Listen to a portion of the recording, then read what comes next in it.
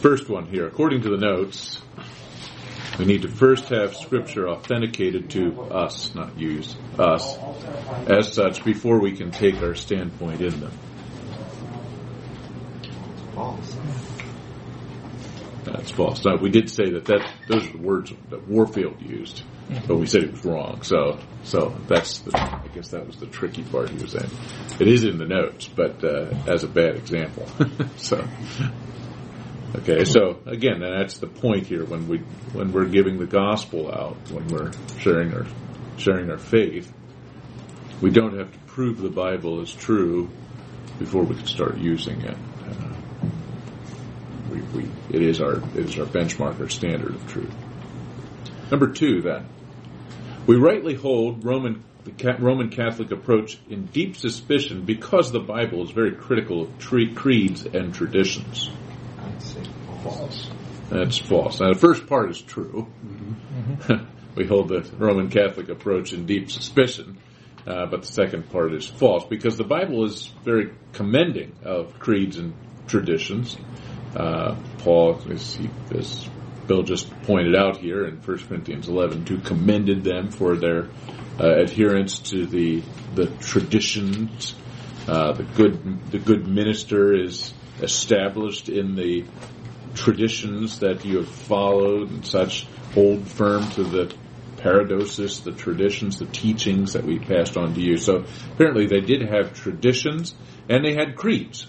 Not so much commended as such, but actually woven into the Scriptures. Short belief statements, credos, as it were, that we find that probably were recited in the early church. So those things are an appropriate approach of the church. They can become the tail that wags the dog. At the same time, the Scripture is quite approving of them in general. Okay? Number 3, what's soul liberty? I didn't actually define it anywhere, but you should have been able to sort of piece it together from the usage there. Anyone have the answer on that one? I'm on the right track here. I was wondering if that meant that we don't need anybody to teach us because the Holy Spirit. Right. Each one of us has an individual, and it's often as individual soul liberty, so that each of us as individuals has the capacity and the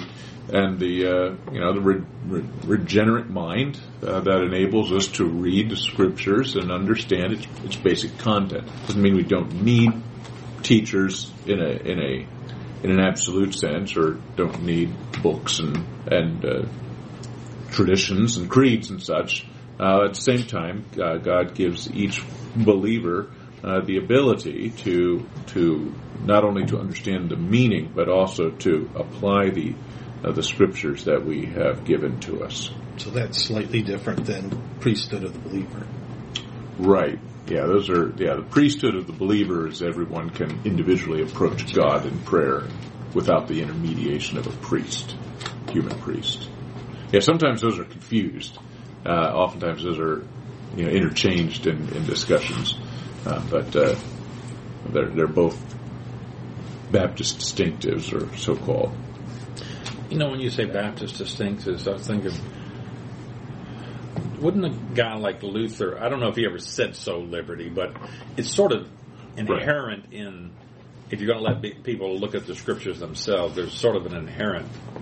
I think Baptists haven't really announced soul liberty, didn't they? But right, yeah. When I think of the Baptist distinctives, I don't think of each one of them as individually a Baptist distinctive, but the collection is. Okay. Because biblical authority is usually the first one. There's a lot of Protestants that hold to biblical authority that aren't Baptist. But do you read soul liberty in a reform? Not usually, because like I said, they've got a more of an ecclesiastical approach to theology. Exactly. Yeah. Where the Baptists have always had that sort of that maverick strain. Yeah. They're sort of butting up against some of these creeds and confessions that are out there. Exactly. Yeah. And the last one here, we must never let our system of theology inform our interpretation of Scripture. False.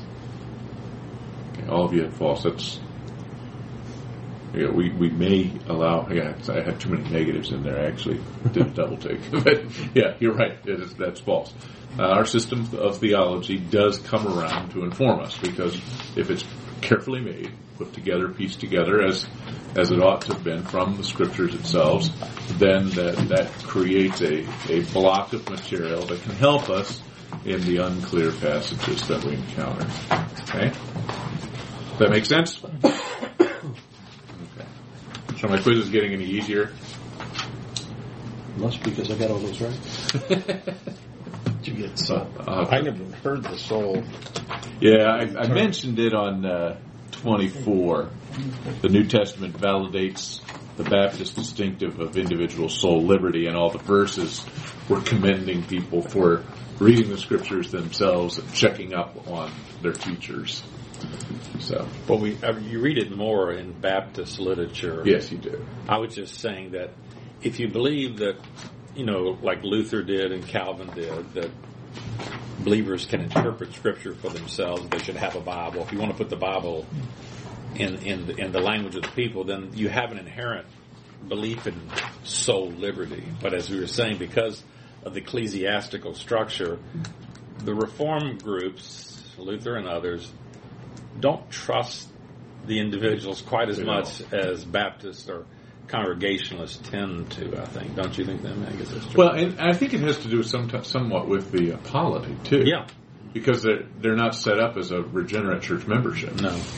There's unbelievers in Lutheran and Reformed churches, and that's acceptable to their approach, and that's so the guardianship of the church is not at the level of the membership; it's at the level of the eldership.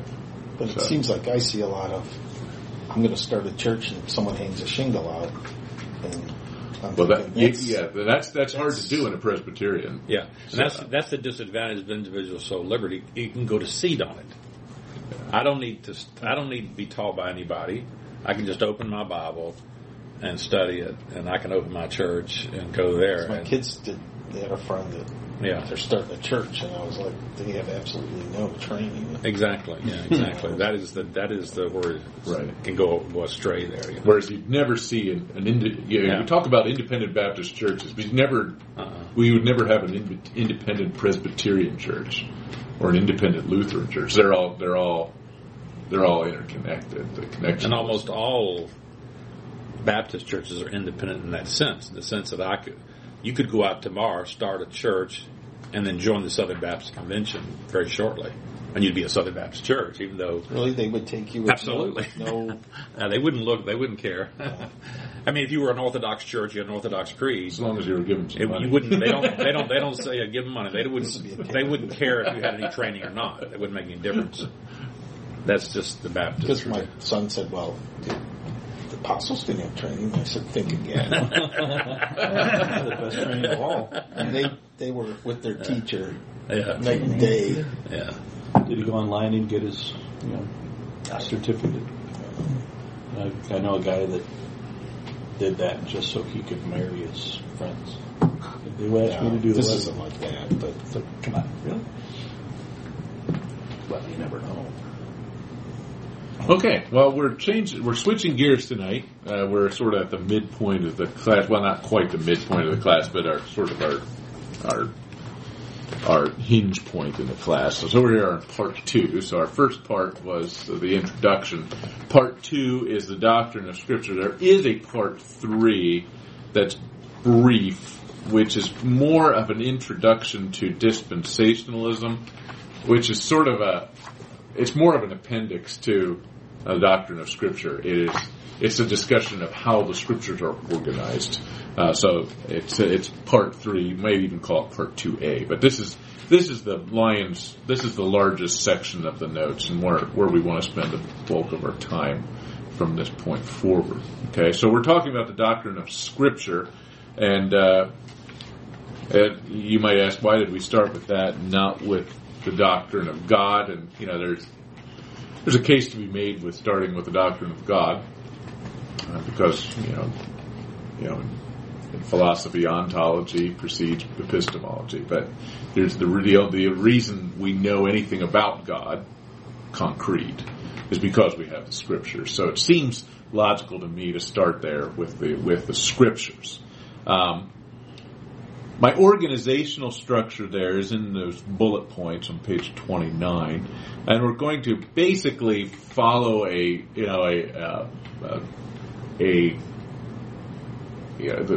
order of transmission when you're speaking and receiving information. So we'll start with this idea of revelation, which is the transmission of divine truth. God instigates the transmission of divine truth. He speaks. And then it is brought into an authoritative record, which will be our second discussion then, which will be inspiration. So how does God take this revelation, this conglomerate of all the information that He gives to us, how does He bring it all into an authoritative, somewhat compact record that is sufficient for life and godliness? Then we'll talk about preservation, that is, how is this then preserved and perpetuated for generations to come. Then we'll talk about now that we've moved to the other side of the transmission process. Now we're into the reception process. How is it that we receive the information, which is two-part? There's interpretation and illumination. Okay, so by illumination, we receive the truth of God, the Scriptures, as true. Our hostility towards God is suppressed by the regenerative work of God, so that we receive it, welcome the Word, and here we're also going to have a discussion of the certainty of divine truth. Talk here a little bit about canonicity. How do we know what is the Bible and what isn't the Bible? So it may be a little bit artificial to squeeze it in here, but I think it fits. And then interpretation, which we don't actually have a long discussion of, only because you have your whole class on that, is Bible study methods. But we'll just mention it just in passing, just to complete the process here. Okay, so that's going to be our outline here, moving forward over the next 6-8 weeks or so. I'm not going to go through this bibliography entirely here, but perhaps a few things jump off the page here. Of course, your textbook is Thomas, Doctrine of the Word of God. Again, it's a very economical little introduction to the Word of God, and almost every one of the topics we're going to be talking about in this class has a chapter in that book. It's very nicely done, and it's accessible. It's compact and it's accessible, so it's a really nice book to use for this kind of a setting. If you really want to see the same kind of book, the same kind of arrangement here in something a little bit more robust, what I use at seminary is John Frame's Doctrine of the Word of God. For many years, we really didn't have a good textbook on bibliology, and now we do. So 2010 that was put out, and since then we went to not having a good seminary textbook to, of all the heads of theology, now probably this is our best textbook that we have. So it's very well done.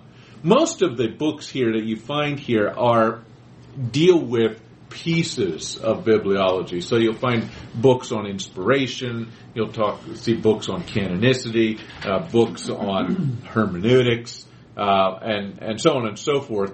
But very few books actually have a nice, trim chapter on each of those topics to give you an overall overview of the topic. There's also a lot of collections of essays along the way too. There's been, windows in the history of the church where it has become necessary to address one of these issues because there's something has happened within the church to threaten one of these doctrines. And you find a lot of collections of essays here. Carson and Woodbridge have two of them here. Back in the 40s, you have some that were done by the folks at Westminster. Edward J. Young, Thy Word is Truth, is one of those. Stonehouse has one as well. Warfield goes back even further. I know the date on that says 1948, but that's not when he wrote it. He died in 1929. So, but this is a collection largely of his essays in response to the problem of liberalism, modernism in the church, and its denial of the historicity of the Word of God. And so this is long been a pillar of bibliology here, but it is dated. It's addressing a problem that still exists, but not to the degree it did back when he was writing. A few others here. D.A. Carson's Enduring Authority of the Christian Scriptures is a nice collection of essays. It's pretty new. Kevin DeYoung's book, Taking God at His Word, is a helpful little introduction to bibliology as well. Not as good as Thomas, I don't believe, but still pretty helpful. You use the NIV here, right? Yes. Yeah. So there's one I didn't put in here. Perhaps it would be, Ken Barker has a book on the accuracy of the NIV, which is helpful. A lot of folks, I think, erroneously suggest that the NIV is not accurate because it's not a word-for-word translation. I think Ken Barker does a very good job of addressing that as a misunderstanding of translation philosophy. We'll talk a little bit about that when we get there. We don't spend a great deal of time, but we'll talk a little bit about translation and how inspiration affects our choice of translations, and a couple of other factors too. We don't spend a lot of time there, but a little bit. Got a couple of books here on King James Version debate, which still soldiers on here, unfortunately. Seems now that the battle lines have been drawn. You don't see you don't see as many expressions of this debate, the heated debates going on. It seems like the battle lines have been drawn, and no longer is the fighting going on. But do you get into you mentioned the wrong thing in the wrong church, and you'll find out that people still have very strong opinions on this. Also, this inclusive language debate here, I put Carson's as well. I think he does a pretty good job there with that, which is another issue entirely with Bible translation. I think Carson does a pretty good job, better than Grudem, for instance, and Poythress, who I think go a little bit too far in trying to preserve, an absolute gender equivalency as you work your way through. We'll talk a little bit about that too along the way. Okay. Any questions about any of the books that are here or not here that perhaps you wanted to know more about? What's Frame's background? Frame's Reformed. Yeah, he was at Westminster East for probably about 20 years, and then he went to Westminster West and was there for almost 20 years. Now I think he's fully retired now, but in fact he's in very poor health as I understand it. But he's Reformed. Okay. So let's start here with Revelation, which technically is more than just bibliology. I know I said this is a doctrine of Scripture, but we sort of have to set the table here by talking about Revelation in general, because it's a topic that's a little bit bigger than just the Bible. So what's our definition here? Revelation is God's disclosure of facts and ideas about His person and purposes. Okay, so it's disclosure of facts. It's not our discovery of facts from below. It's His disclosure of facts from above about Himself about what He's doing, what His expectations are of us, etc. So that's revelation. It's a fairly simple definition. Let's talk a little bit about this revelation, though, because there's perhaps a little under the surface that we need to discuss. I start off by saying, first of all, that it's by nature objective and propositional.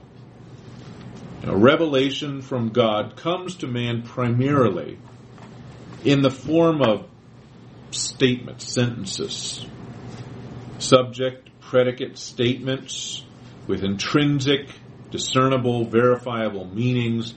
It comes to us for the most part in words, not entirely, but it comes to us in words. And even that material that we get from God that doesn't come in words has to be verbalized in order for us to make sense of it.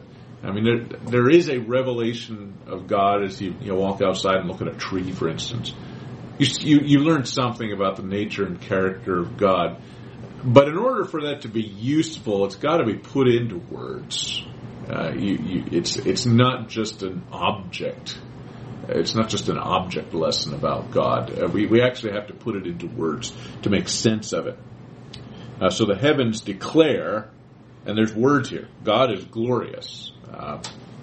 The creation communicates that God is powerful, that God is just. From the creation of the world, people know God's eternal power and Godhead, so that they are without excuse here. And so there's even that word "without excuse" implies that they understand that there's something from which they need to be excused.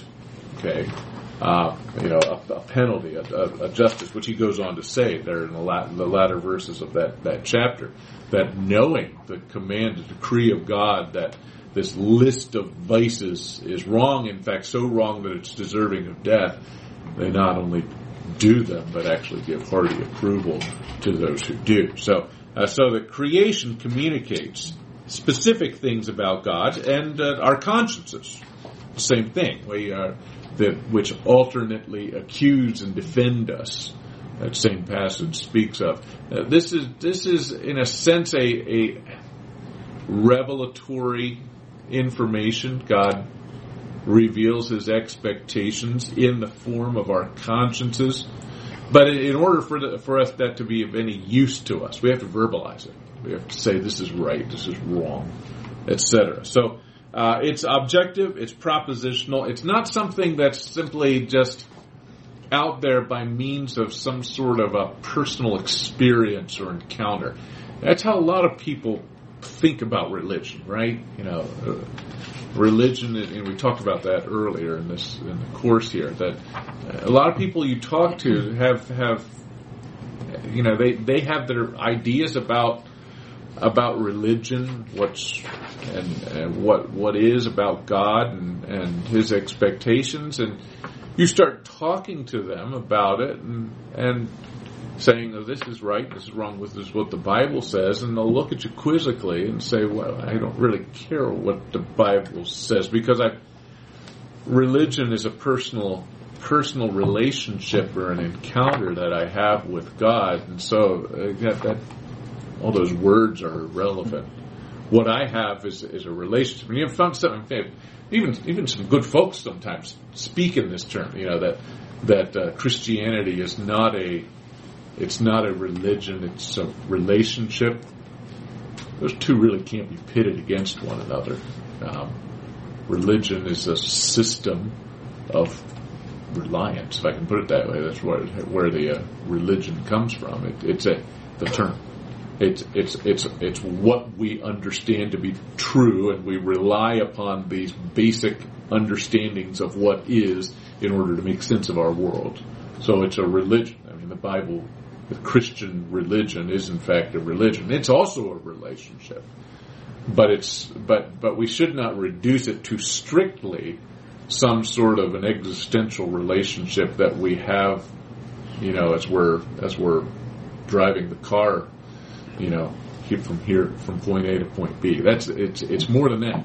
It's revelation. There's revelation here that's involved. So I say here, this sharply is at odds with the idea that truth is wrapped up in a person or event that is accessed through existential encounter and never by phenomenal instruments such as language. When I say the word phenomenal, it's not like wow phenomenal. I'm using a term fairly technically here. In Kantian thinking, there's a line on top of which there's the noumenal realm, which is the realm of the mind, and then there's the phenomenal realm, which is the realm of stuff, material. Okay, so the physical, and so what actually comes out of Kant, and Barth, really follows in his train here, is that in order for us to know God, words can't communicate God. Words are they're a human invention. And so words are incapable of communicating God. The Bible's valuable to a point, but realize this is a human book of human origin, written in human language, that does its best to explain, give a collection of people's encounters with God, as they explain their own encounters with God. To really know God, you don't actually read the Bible per se. There's usefulness in it, but you know God by having your own encounter, your own personal encounter, and that's where true religion lies. But that's an incorrect understanding. Hopefully you recognize that already. But let's see if we can tease out why it's wrong. Can I ask a question? Yeah, go ahead. When you say this is sharply and it has an unbiblical, what are we referring to? The idea. Yeah, that is not clear, right? It's the idea that a revelation is objective and propositional in point 1. It's not subjective and existential. It's objective and propositional. So we're saying revelation by nature. Yes, God's revelation in Scripture is not objective and propositional. It is. It is. Okay. It is objective and propositional. It comes to us in words and sentences, so which is opposite than the idea that revelation is simply an existential encounter. Okay. Yeah, that wasn't clear. I should make that clearer. So the problem with that understanding, that revelation is strictly a subjective phenomenon that's wrapped up in an existential encounter that each one of us has with God, and we then write our own religion, as it were. What are the problems with it? First of all, it has an unbiblical view of human language. Okay. Remember the understanding that Barth has is these words, they're human, words are a human invention, and we've just sort of invented these signs that we've put on a page in order to muddle through. But that's not where language comes from. Where does language come from? We're created. Yeah, we're created as linguistic beings. Adam didn't learn to speak. He spoke. He had this capacity for human language.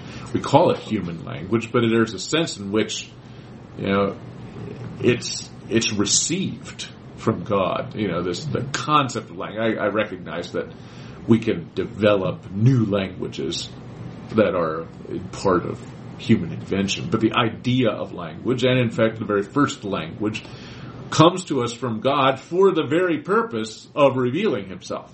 So it is an adequate medium for communicating truth about God. It is the very means God prescribed to communicate information about Him. Okay.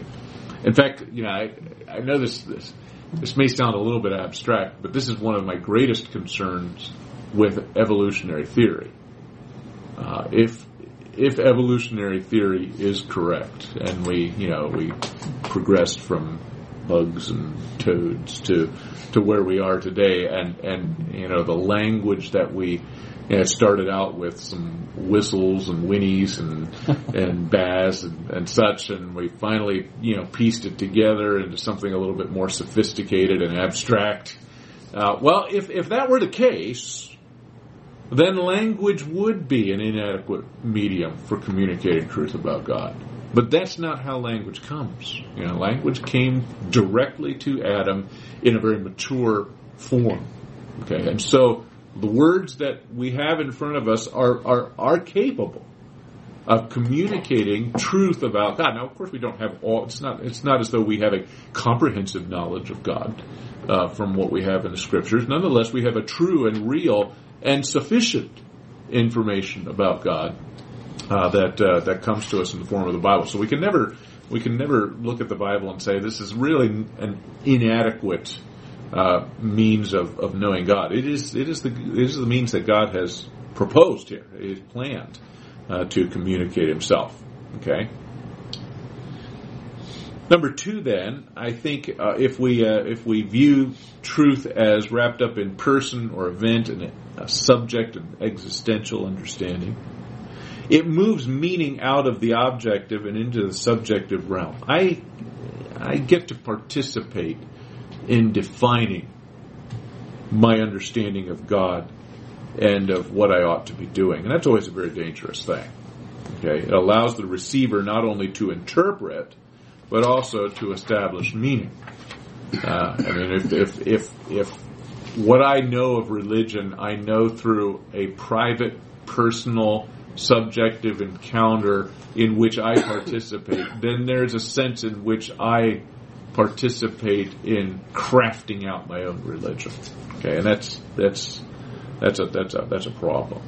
Concrete authority is really vested nowhere. It seems to reside most consistently in the human psyche. I feel God. I met Him. I encountered Him. So I feel God's presence according to some existential moment of my own personal fabrication, rather than knowing His favor according to objective obedience to the propositional commands and trust in His promises. Okay, that's what we have in the Scriptures, and so it grounds the Christian religion in a way that is inadequately done by religions that are of an existential nature. And I can't say enough how our culture has privatized and personalized religion, so that we can't talk about it with one another. You have your religion and I have mine, and you really can't tell me anything that I need to do because my religion's a personal matter. Okay, and I think it's a clever device of Satan, really, to keep to inhibit the task of evangelism, and we have to get over that. We have to get past that in our evangelism. Well, nowadays it can be considered a hostile workplace. Yeah, it can be. Yeah, you have to be careful where you do it, Yeah. on whose time and such, right? Yeah, and that's how persecution starts, right? Okay, it's probably not going to stop there. It's going to be hate speech, and it's going to be a felony, and then it's going to worsen, undoubtedly. Okay. I say here that illumination is necessary for a person to embrace revelation. So there is something that God has to do to us in order that we read the Bible correctly. That is, not just knowing what the meaning is, but also embracing it as truth and something that should guide my life. But this does not detract from its propositional objectivity. The words still have an absolute and fixed meaning. What God does in me in illumination is not, somehow make these words come alive in some sort of an abstract sense.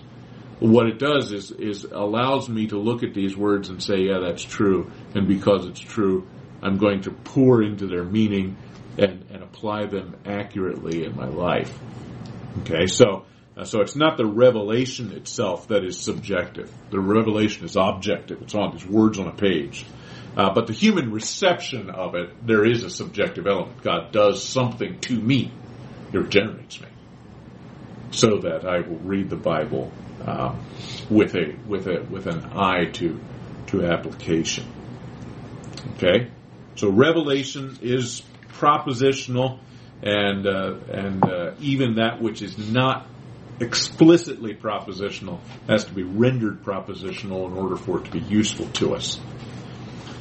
And it is then, secondly, by nature received and not discovered. There's a fine line here to be drawn here between what we discover through, say, science, for instance. We can piece together information and data from our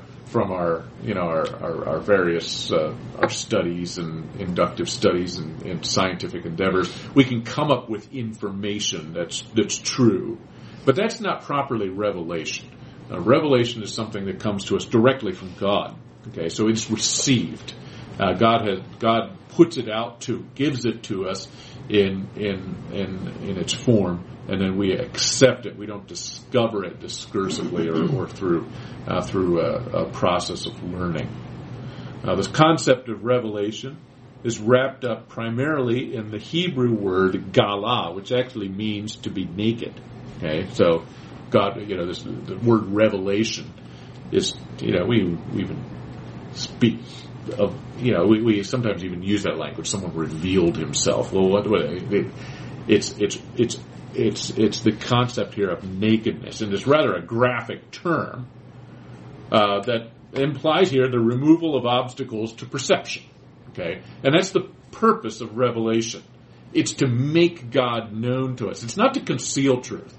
I think, particularly when you come to some scripture and you hear it explained in a way that no one ever has before, and someone says, "Well, this is really complicated. You probably can't understand it." I'm always a little bit hesitant with that, because the point of revelation is to reveal. It's to make plain. It's to remove obstacles to perception so that we understand God better. Okay, there's a word we're going to use later on, a perspicuity to the Bible, which is one of the funniest words, I think, in all of theology, because the word means clarity. And it's one of the most unclear words that's out there, right? Perspicuity. But there's a clarity to the Word of God that makes it accessible. So it has to do with what God does from above to penetrate our human sensibilities, not to what we do with our hard work to learn something from below, to penetrate the mysteries of God. So natural revelation is to be distinguished from natural theology. What do I mean by those terms? There's revelation in nature. I learned things when I look outside, I can explode by saying, well, God is glorious. Okay, that is because it's been revealed to me. I can also do science. I can slice things up and look at it under a microscope and take a telescope and, piece some of this information together and come to conclusions, experiment and repeat the experimentation and do all that and come to conclusions. And it's all well and good, but that's not revelation then. Okay, at that point it is what I've done with the revelation and built from it. So and there is no such thing, I would say, as a natural theology. Okay, so we can take the Bible and look at the words, and we can build a systematic theology. That's what we're doing in here, right? So we can build a system of thought that actually says more than what the specific verses of Scripture say. We might be able to try to do that with natural revelation, but you can never come up with a whole system of theology that integrates and incorporates all truth. Okay, so you can come up with knowledge, facts, information through science that is true, but don't imagine that we can build an entire theology and understand who God is and what His expectations for us are strictly by looking at the birds in the sky and the trees. Okay, that's the natural revelation we have is inadequate for building a natural theology.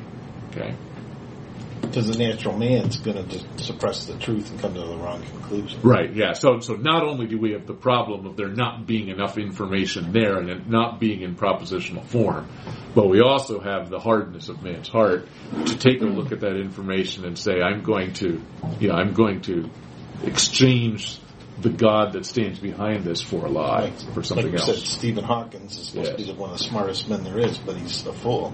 Right. Okay. Probably turn the heat off. Somebody's getting warm over there. Yeah. If I knew it was that simple, I would have done that a long time ago. Trying to make it feel like Florida. Yeah. I thought maybe we had to throw a chair through a window or something. Well, now you know. Okay, so that's what revelation is. Any questions here up till this point?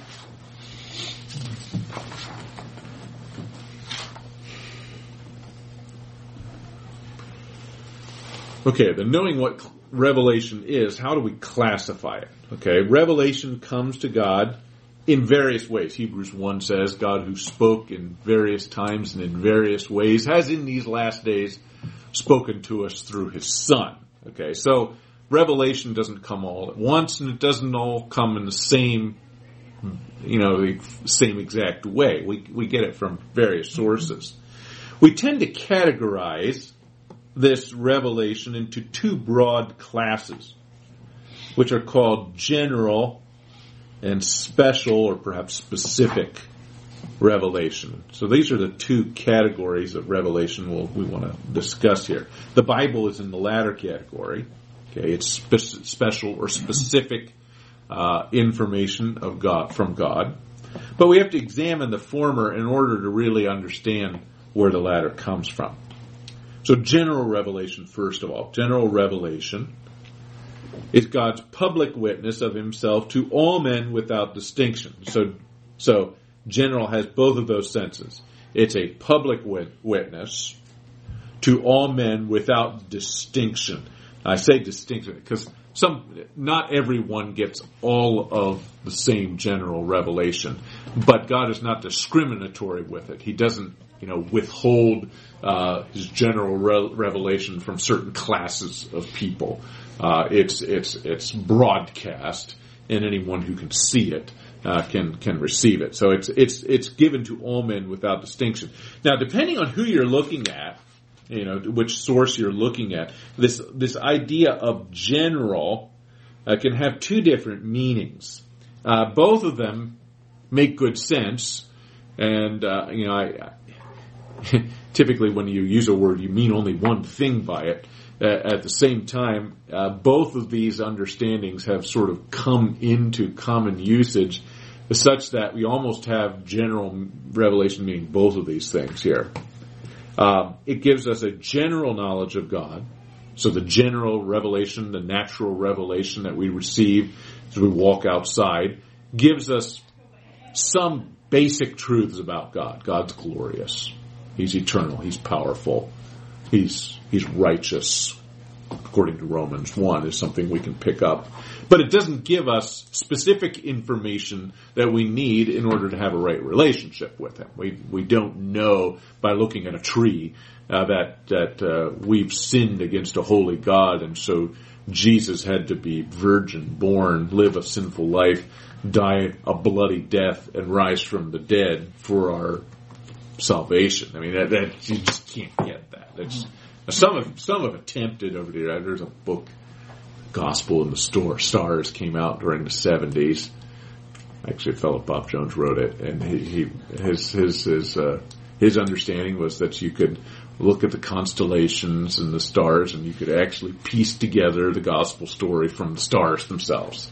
It's poppycock. It's ridiculous. It can't be done. General revelation doesn't give us the information that we need with that level of specificity. So it's general in that sense. D. James Kennedy? Did he do something like that too? D. James Kennedy believed that. Oh, did he? He had the sermons. I heard him preach the sermons. You know D. James Kennedy? I heard him preach the sermon, The Gospel and the Stars. Well, Stuart Custer is the one I'm thinking of here. He had that's very strange for a Reformed guy to right. Gospel and the Stars. See, I was thinking that as we become more modern and urbanized, we see less of God's creation. I mean, we're removed. I mean, I can't see the stars. I was out in Arizona once. We got where it was dark, and it's amazing. I mean, just because of the way we live, I think we've lost a lot of. There's a lot of snow out there piled up, as you can see. Yeah, but most that's the judgment. It's the result of the fall.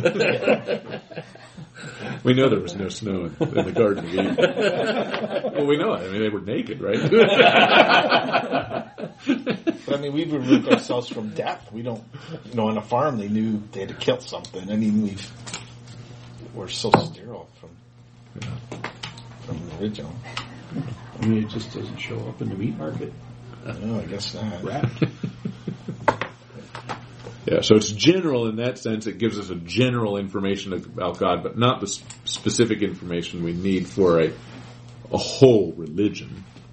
And it's supplied then to mankind generally. That is, it's not to say that all people everywhere get every bit of general revelation, but all people have access to general revelation. All people have some general revelation. It's not earmarked for specific people.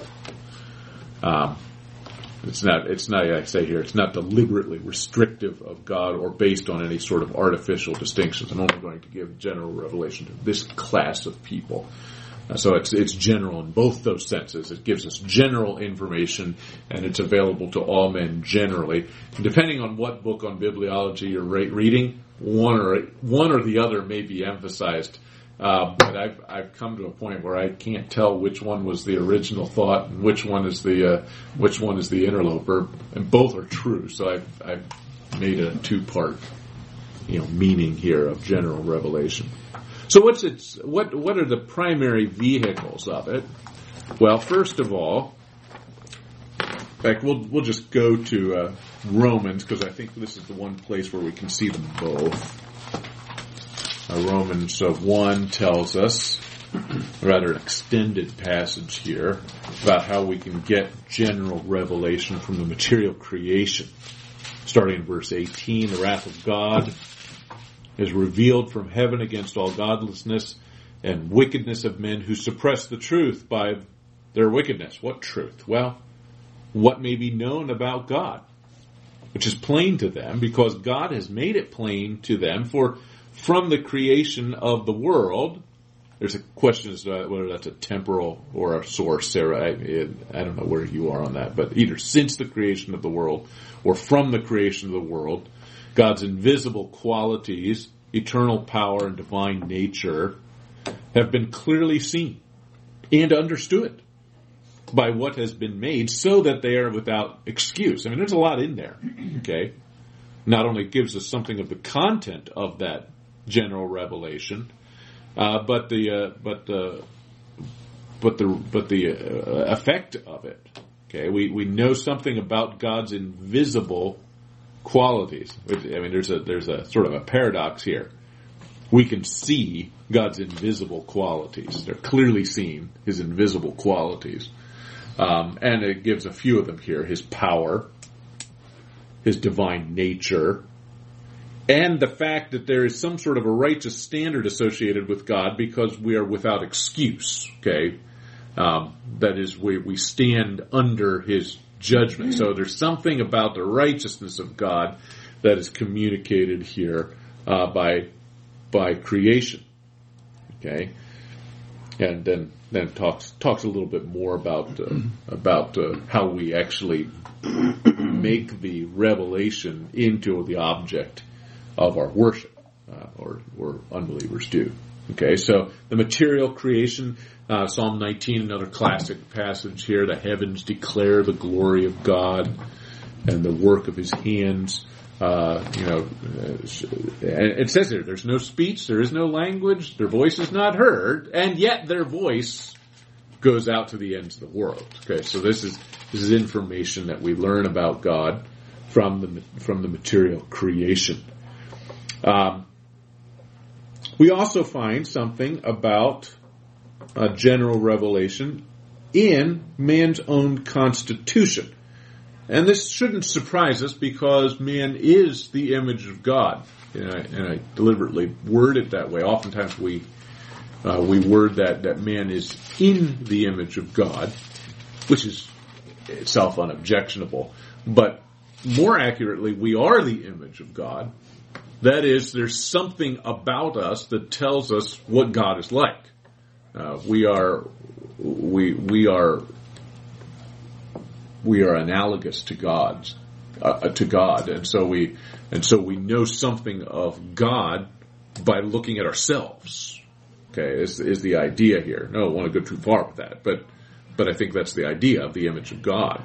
Okay, Psalm 139. We look at ourselves, and we are able to exclaim with the psalmist, "I will praise you because I am fearfully and wonderfully made." Okay, so I learned something about the intricate and careful nature of God from me, from looking at me, and then the conscience is also here, and this is why we're still in Romans. So we'll start actually in chapter 1, verse 32, but then we'll move to chapter 2. Although these are unbelievers who know God. Although they know God's righteous decree that those who do these things, and he's referencing this list that starts in verse 28 and 29, all kinds of wickedness, evil, greed, depravity, envy, murder, strife, deceit, malice, gossip, slanderers, God-haters, insolent, arrogant, boastful, inventing ways of doing evil, disobedient to parents, senseless, faithless, heartless, ruthless. So this is the list here. They know God's righteous decree that those who do these things deserve death. They not only continue to do them, but also approve of those who practice them. So there's something that we know about the righteous nature of God. We know that certain things are right and wrong. How do we know? Well, we know. In part, it says from nature. I mean, how do we know that homosexuality is wrong here in this passage? It says here it's something that is against nature. It is unnatural. Okay, and I don't think that's. I've been thinking about this lately. I don't think that's a statement here of biologically unnatural, but that it's unnatural in that it does not perpetuate the human race and fulfill the function of sexuality. We should recognize that homosexuality cannot produce children such that we are fruitful and multiply and perpetrate the human race. That's the unnaturality of it, and we should be able to see that. Okay, that it's unnatural to do these things. But also, we have inside of us, written upon our hearts, a conscience. And we go now to chapter 2 here, verse 14. Indeed, when Gentiles who don't have the law, they don't have the law of Moses, they don't have the biblical record, they don't have the propositional data from God that gives specifics, they don't have the law, still do by nature things required by the law. Well, how do they know? How do they know what to do? Well, because they are a law for themselves, even though they do not have the law. Okay, that's not a law unto themselves, which is condemned elsewhere. But there's a law. They are a law for themselves. What does he mean by that? Well, verse 15, because they show that the requirements of the law have been written on their very hearts, with their consciences bearing witness and their thoughts now accusing, now defending them. Okay? And this will take place when God judges the world. Okay, so there's certain things that can be known by general revelation, by looking inside, not only in a general sense, looking at the intricacy with which we are made, but also by looking inside and finding out what is right and wrong, and how do we know what's right and wrong? Because we come pre-programmed with a conscience that tells us what's right and wrong. And it comes here to this app that's inside of us, right? This conscience that's inside of us comes with pre-programmed with data. Now it's open source, right? We can actually rewrite we can feed new data to it such that it actually starts sending the wrong signals to us. We can have our consciences seared as with a hot iron, but that takes time. People intrinsically have consciences that send the right signals. It takes time to dull the conscience and to sear it as with a hot iron. It takes time to do that so we all come with some basic knowledge about God's ethical expectations, God's moral expectations, because they're written upon the table of our heart. This is general revelation. That is, everyone has it. It's available to all men without distinction. In this case, without exception, really. Okay? So what do we know by this general revelation? Well, there's some debate as to how much we can know. And I'm going to say here that's really doesn't cause me too much loss of sleep at night, not knowing exactly how much, because that's not the critical issue. We do know specific thing. God exists. God is. He's eternal. He's powerful. He's righteous. He will judge evil. All of these things have been pretty plainly pointed out here in Romans. But the critical issue here is not so much a comprehensive list of what general revelation includes, but what it excludes. There are certain things that are not included in general revelation. For instance, we've said this already, general revelation tells mankind nothing about the redemptive grace of God, the true character of sin, the person and work of Jesus Christ, the need and means for repentance and faith unto forgiveness, or information about the afterlife. We don't get any of that from general revelation. We have to have the Bible for that. So, to wrap this up, general revelation, why do we get this information? Well, I say, first of all, it's a pre-theology of sorts. It grants all people an innate recognition of the voice of God in Scripture. Okay, so people, here's what ought to happen, and I think we'll follow the pattern of Psalm 19. Remember, the heavens declare the glory of God, the firmament shows His handiwork, and there's about 6 verses here that talk about what we know from nature. And then verse 7, perhaps seemingly rather abruptly, switches thoughts. And then it's the law of the Lord is perfect, converting the soul. The testimony of the Lord is pure, making wise the simple. And all the verses of that, did you sing that song when you were kids? More to be desired. Maybe not. But I think what we're seeing there in Psalm 19 is what ought to happen.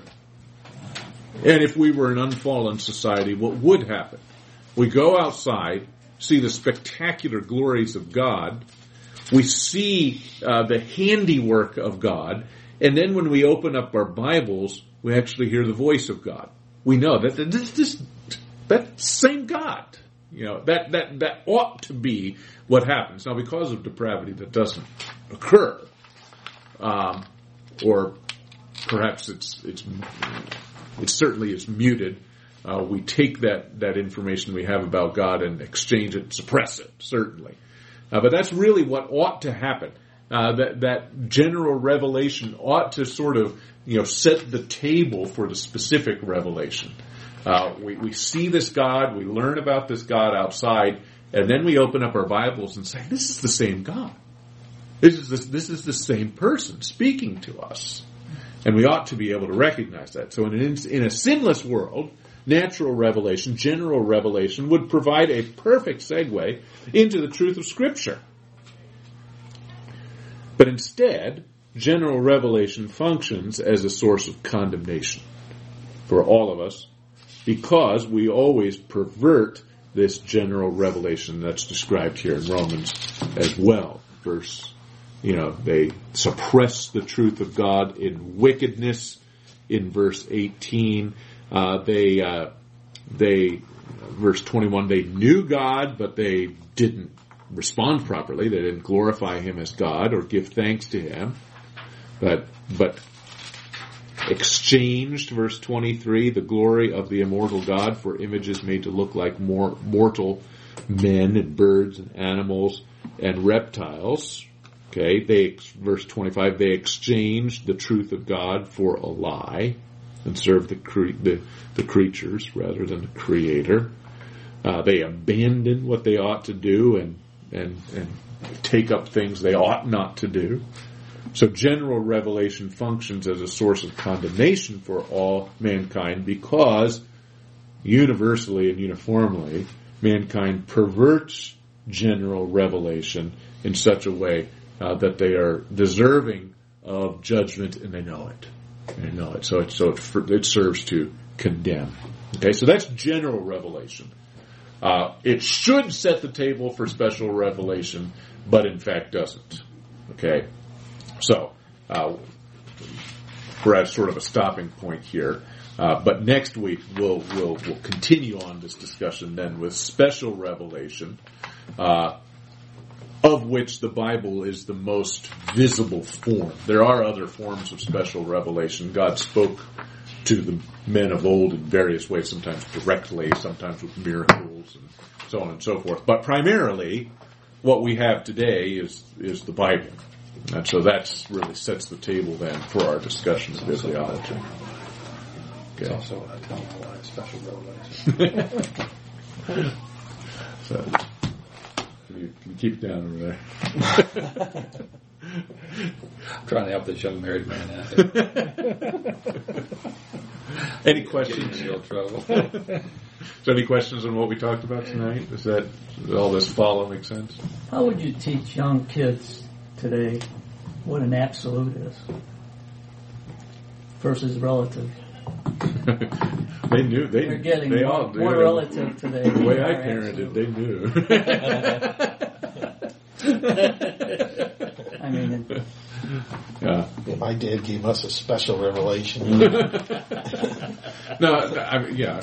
I mean, if they're your own kids, I mean, that's start from the very beginning. When they're not under your control, they're under somebody else's, right. Like in school. Right, and I think that's really one of the greatest obstacles of evangelism today. They've lost sight of absolute truth. They've lost sight of objective truth.